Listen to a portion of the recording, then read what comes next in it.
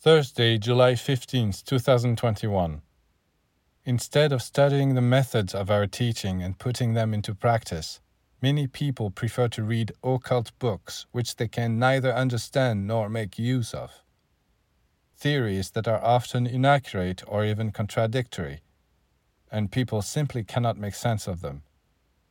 It is time they understood that the only thing that really matters is life, the divine life they should be living, for it is this alone which will give them all the knowledge of heaven and earth.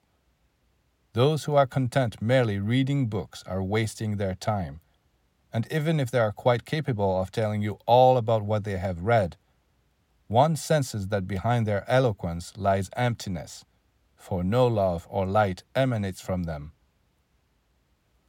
Knowledge is almost useless if it is not enlivened by love and light.